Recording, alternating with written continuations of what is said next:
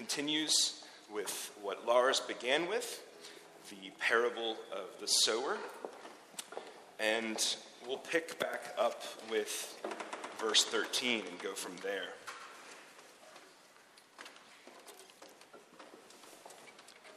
I divided that in a really awkward place. Excuse me for that. I meant for Lars to read the whole part of the first go-through of the parable, but oh well.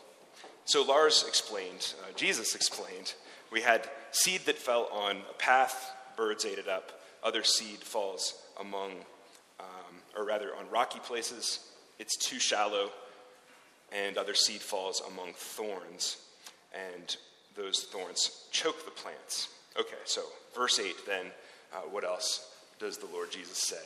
He says, still other seed fell on good soil where it produced a crop, 100, 60, or 30 times what was sown. Whoever has ears, let him hear.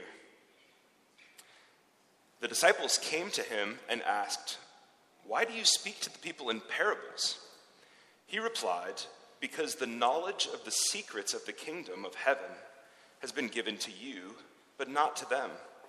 Whoever has will be given more, and they will have an abundance. Whoever does not have, even what they have will be taken from them. This is why I speak to them in parables. And then he quotes the Old Testament prophecy. Though seeing, they do not see. Though hearing, they do not hear or understand. In them is fulfilled the prophecy of Isaiah. You will be ever hearing, but never understanding. You will be ever seeing, but never perceiving. For this people's heart has become calloused. They hardly hear with their ears, and they have closed their eyes. Otherwise, they might see with their eyes, hear with their ears, understand with their hearts, and turn, and I would heal them. But, verse 16, blessed are your eyes because they see, and your ears because they hear. For truly I tell you, many prophets and righteous people longed to see what you see, but did not see it, and to hear what you hear, but did not hear it. Listen then to what the parable of the sower means.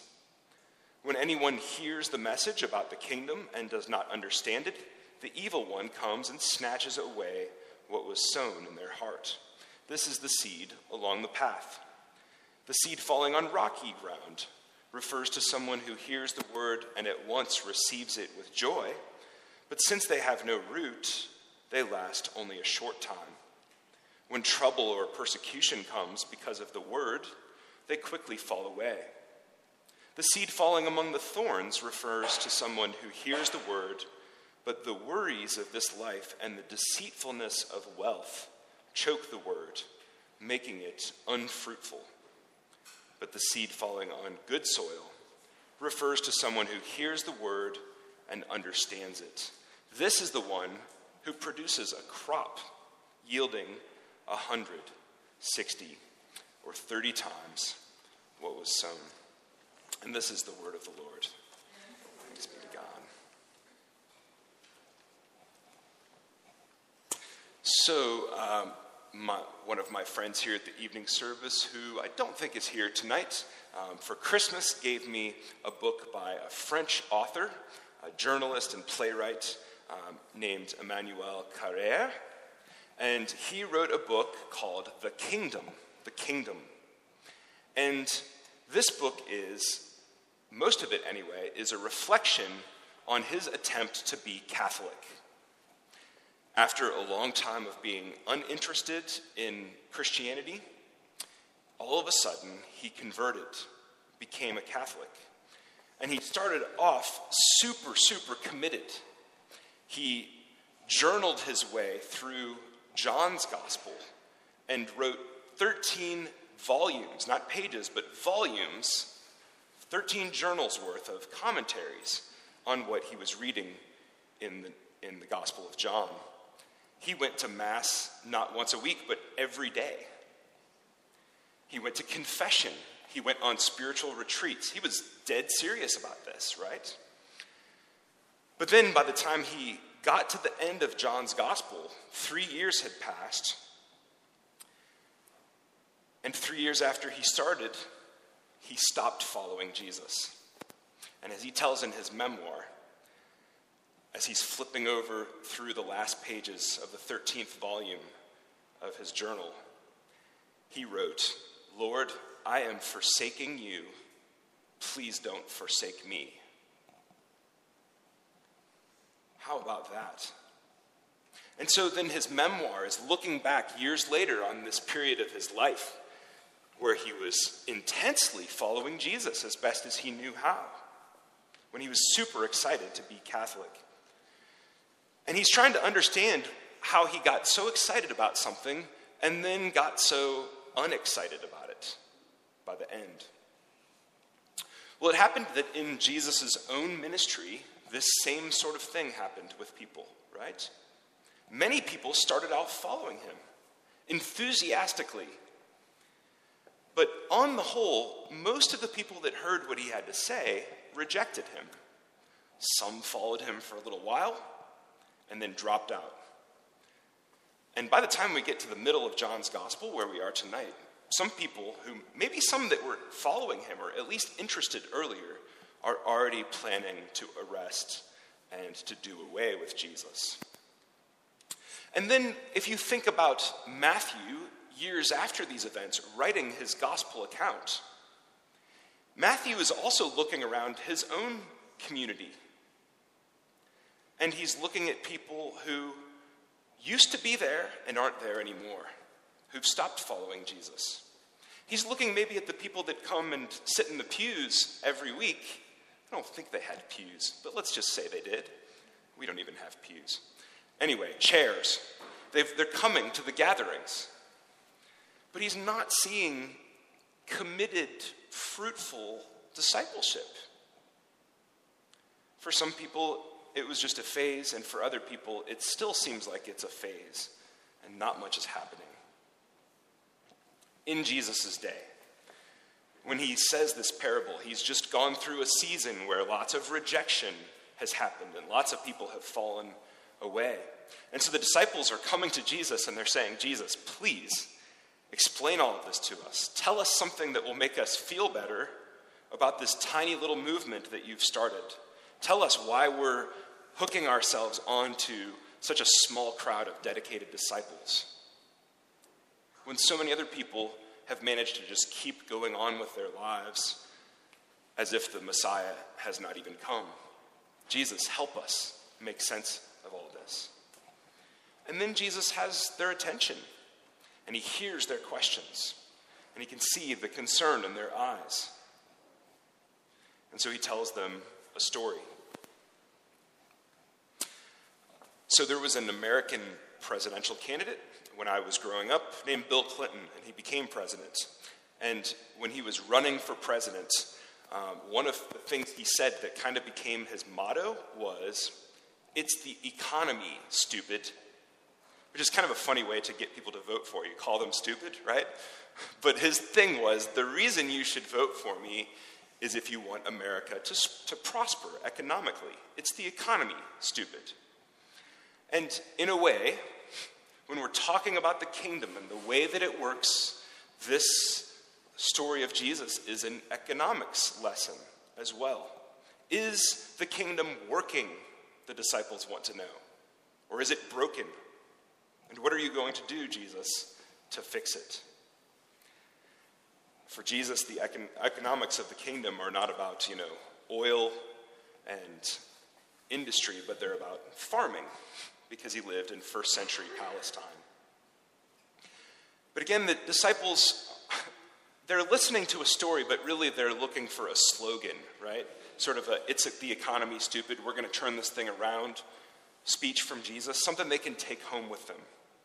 And so as they're hearing the story and then hearing him explain it again, maybe they're coming up with slogans. This is what Jesus means. Maybe they're first hearing him say, "It's the soil, stupid. That's the problem." Right? Jesus talks about a path. The seed goes onto the path. The seed can't get buried down in the soil, and so the birds come along and they snatch it up and fly away. No fruit. People are exposed to the real thing, to the Word of God, Jesus says. But just coming into contact with seed doesn't mean a plant is going to come up. And Jesus says there in verse 19, that the problem is a lack of understanding. And by this, of course, he doesn't mean like intellectual problems. They could comprehend things intellectually, but they were unable to see the kingdom that they had just bumped up into. And then Jesus says, other seed falls on rocky soil. Verse 20, he explains, all this growth happens really fast and it shoots straight up, but none of the growth happens downward. Everything looks impressive, but it's not going to stand up straight for very long. Verse 21, eventually it'll fall away. And the thing that he says exposes the rootlessness of this enthusiastic, fast-growing plant, he says, is trouble or persecution. In other words, people find out that you're following Jesus. It starts to impact your career, your friendships.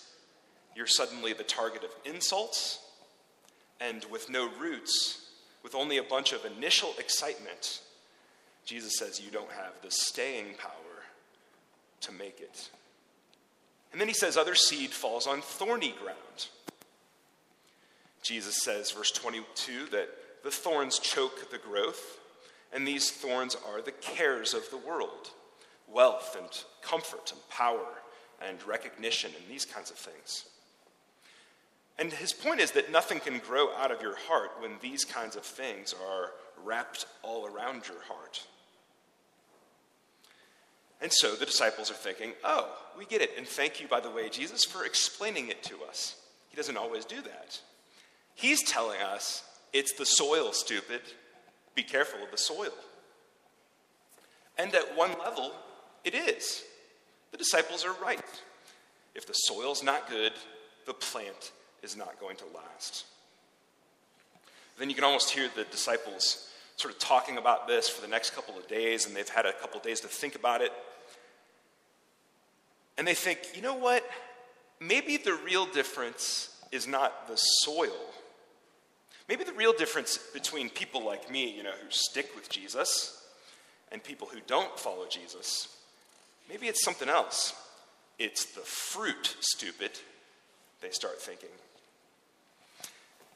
Maybe we even, if we're following Jesus, we start to look around and we see people who used to seem like they were excited about Jesus, and now they've kind of quit. Some of these people, I could name some people that have been in my life, have really wrecked their lives and the lives of other people after it seemed like they were following Jesus for a while. And so it's easy to think, oh, it's the fruit, stupid. It's the fruitless folks. The difference is there's fruit there and there's not over here. And it's true, in a sense. You'll know people by their fruits.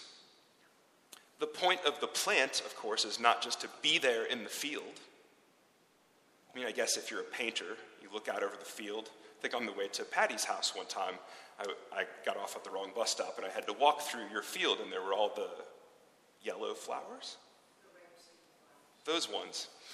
And, to me, I'm just a pedestrian and this is beautiful. If I was an artist, I would draw it or paint it. If I was a cyclist, I would make sure to cycle through those fields, right? But for the farmer, the point is not, this looks pretty. For the farmer, the point is, let's have a harvest here. You want fruit from your plants. And so sometimes church folks start to compare and contrast their lives with non-church folks. We see some examples of fruitless and really messed up lives, and we think, well, if their hearts were ever exposed to the seed, it sure didn't result in fruit. But the reality is that if church folks are honest, there's examples out there of people who love and serve the poor, who are gentle and encouraging to their children, right? Who have lived, maybe some of them have intentionally lived a life of singleness in order to dedicate themselves to caring for refugees or something. And they're not even following Jesus. Meanwhile, we look around the church, we look even at ourselves, and here we are. We're people that have heard 1,000 sermons and said 1,000 prayers. And we've got people here who are addicted to people's praise, to pornography, to PCP. I'm just thinking of P's here, right? To prophets, and all kinds of other things. And so suddenly, it's the fruit, stupid. That can't be all that Jesus is meaning by this. If we church folks are honest about our own lives and the little fruit that we sometimes see in them, we start to think, well, there's got to be something else to this. Because if it's the fruit, stupid, is the point, then am I even following Jesus? Okay, yes, the soil quality is part of the equation. It's important, right? Yes, the fruit is the purpose of the plant. But can that be the only point? And so we take another look. If we're the disciples, we think it over a little bit more. Maybe we bug Jesus about it a couple days later. And then it makes sense. We see it. We've been forgetting this part the whole time. We've been focusing on the soil, on us. Good soil, on them, bad soil. On us, good fruit, usually, hopefully. On them, bad fruit. Sometimes, maybe. But we've forgotten one part of the parable here. The seed. The seed. And so they start to think, it's the seed, stupid. It's the seed, stupid. A couple of things happen to us when we realize it's the seed, stupid. First, you're embarrassed, right? Because we've been thinking about ourselves and we've been comparing ourselves to others. But all this time, Jesus has not been talking first and foremost about us and others, but about himself, as he always does, and actually also about his heavenly Father, who he loves to talk about. What's the seed?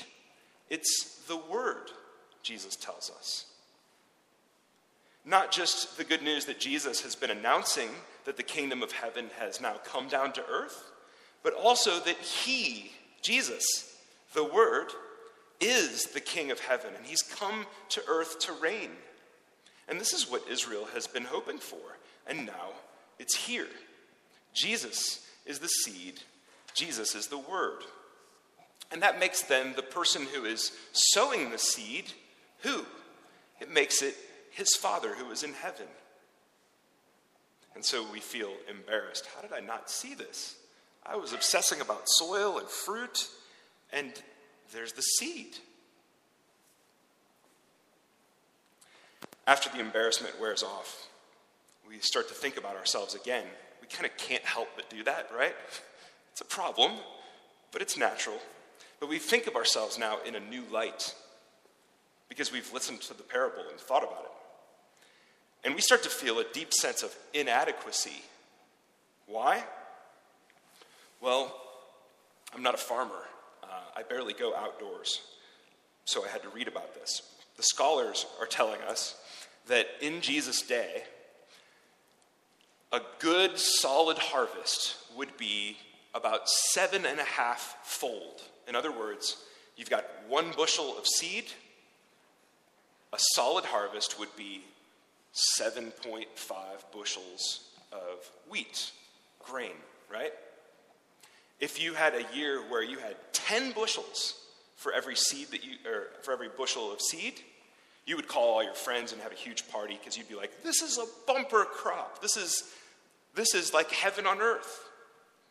10 times would be amazing. It would be more than you could hope for. But did you notice what Jesus says? Verse 8. 30, 60, 100 times. Verse 23 again. 30, 60, 100 times. what was sown. 100 bushels of harvest for every bushel of wheat or seed that's sown. Incredible. So you can see why we start to feel inadequate, right? Because we realize that so far, the fruit in our lives is pretty modest, right? Maybe after a while of really following Jesus closely, after the seed has been in the soil of our hearts for a good while, it's grown a bit, maybe there starts to be signs of a decent crop, right? Like, it's not total crop failure like famine in the Near East or anything like that. There's a few bushels of wheat. But we know that the sower of the seed is not aiming to just merely avoid famine, right? The sower is not even aiming at a good harvest. The sower is completely certain that what he sows will result in a ridiculous harvest. 30-fold, again, this is my wife's department, not mine, this math thing, but 30-fold is 3 times bigger than a great harvest. 100-fold is 10 times bigger than anything you would want to expect. And you think, my life is so normal. My fruitfulness is so average at best. And at this point, Jesus taps his disciples on the shoulder again 20 centuries ago. Maybe he taps us on the shoulder tonight. And he says, you're thinking about yourself again here. You keep doing that. And we say, I know. Peter and James and John say, I know. And Jesus says, remember what you said.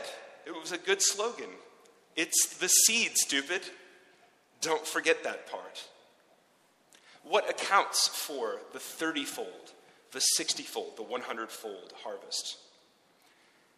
It's not the soil, even though the soil's important. Path, the seeds eaten by birds, no fruit. Stony, quick growth, no roots, strong winds, no fruit. Thorny, seeds start to grow, but choked, no fruit. 4th example, good soil, decent crop. No, that's not the way the parable goes. 100-fold, perhaps. So it can't be the soil. There must be something about the seed. And there is. God the Father has sown his Son, the Lord Jesus, the seed. And the seed looks and is small. Once it drops into the ground, you can hardly see it. It gets buried, it dies. It's not looking like anything at all is going to happen. And then suddenly, a sprout, a little stalk, the first signs of leaves. Give it a little while and there's grain. And so Jesus is saying to his followers then and to us now, look, I want you to be good soil. In fact, I will plow through the hard ground of your hearts and break it up and make sure that the seed gets in there. But when it does, and when you can't see it anymore, even when you can't see me anymore, Jesus says, you've got to trust me. Because I won't just bring forth fruit in the field of your hearts and in your lives. It's not going to be a decent harvest. That's not what I'm aiming for. Because my Father has not sown a decent seed. I am a supernatural seed, Jesus says. I'm planted by a supernatural farmer. And I'm planted into soil that, by my goodness, I will make supernaturally fruitful. So that one day, what will come out of our lives is 30-fold, 60-fold, 100-fold what was sown. Friends, let's be honest. We look at ourselves. Even we look around the church.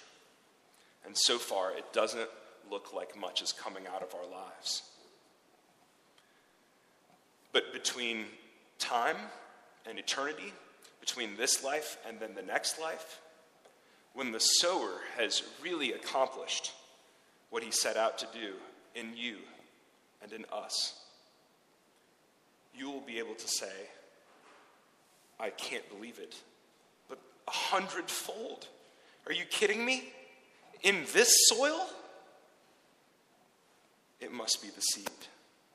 There's something about that seed, willing to be sown, willing to be sown into my heart and life, to be sown into the world where he, like a seed does, died for our fruitfulness, only to spring up from the earth in resurrection and abundant life for us. There is something about the generosity of the sower and the patience of the sower too. There's something about the sower's power. So that on that last day, we're going to look around and simply say to each other, aren't you so glad that he made your heart and my heart a soft and receptive field where his seed would be planted?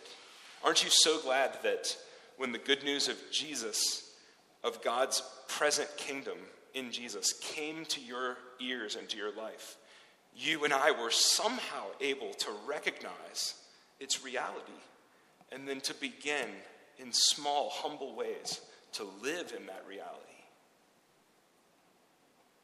Friends, don't look around and compare yourself and contrast your soil quality to other people. Don't look around and compare your fruitfulness to other people. Here's our job. It's the seed, stupid. Open your heart and receive the seed. And don't allow, if you can help it, anything to choke it or to keep its roots from sinking down deep into your heart and your life. Receive it.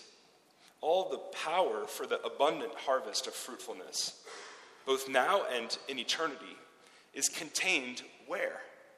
In that seed, in the Lord Jesus. And the sower has sown that seed into this world, and some of it, thank God, has fallen into the soil of our hearts. This is so good, because yes, we need to do all the things that a farmer does. Take care of the soil, get rid of the weeds. We look for fruit. It's encouraging when we see it. But it's not the soil, stupid, and it's not the fruit, stupid. It's the seed. And it is the wisdom of God that he would plant something so small, but something so powerful into people like us. Hang on tight to the Lord Jesus, and he'll keep you, and you will bear. He promises it. You will bear lots and lots of fruit. Heavenly Father, we ask that this would be true in our lives in ways that we can only begin to anticipate today. We see so little, but we've seen you, and you are good and magnificent. So we want to respond to your love and your grace now. As we sing, we pray that you would lift our spirits and remind us that you're capable of generating so much fruit in our lives. Bear fruit in us, please, for we trust in you. You're the good seed sown by a good sower, and that's all we need. So we ask it in your name, Jesus. Amen.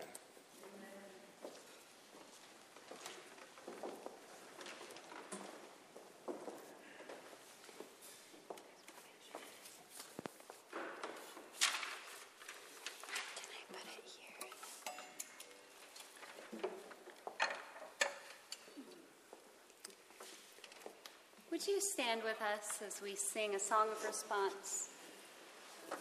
Yet not I, but through Christ in me.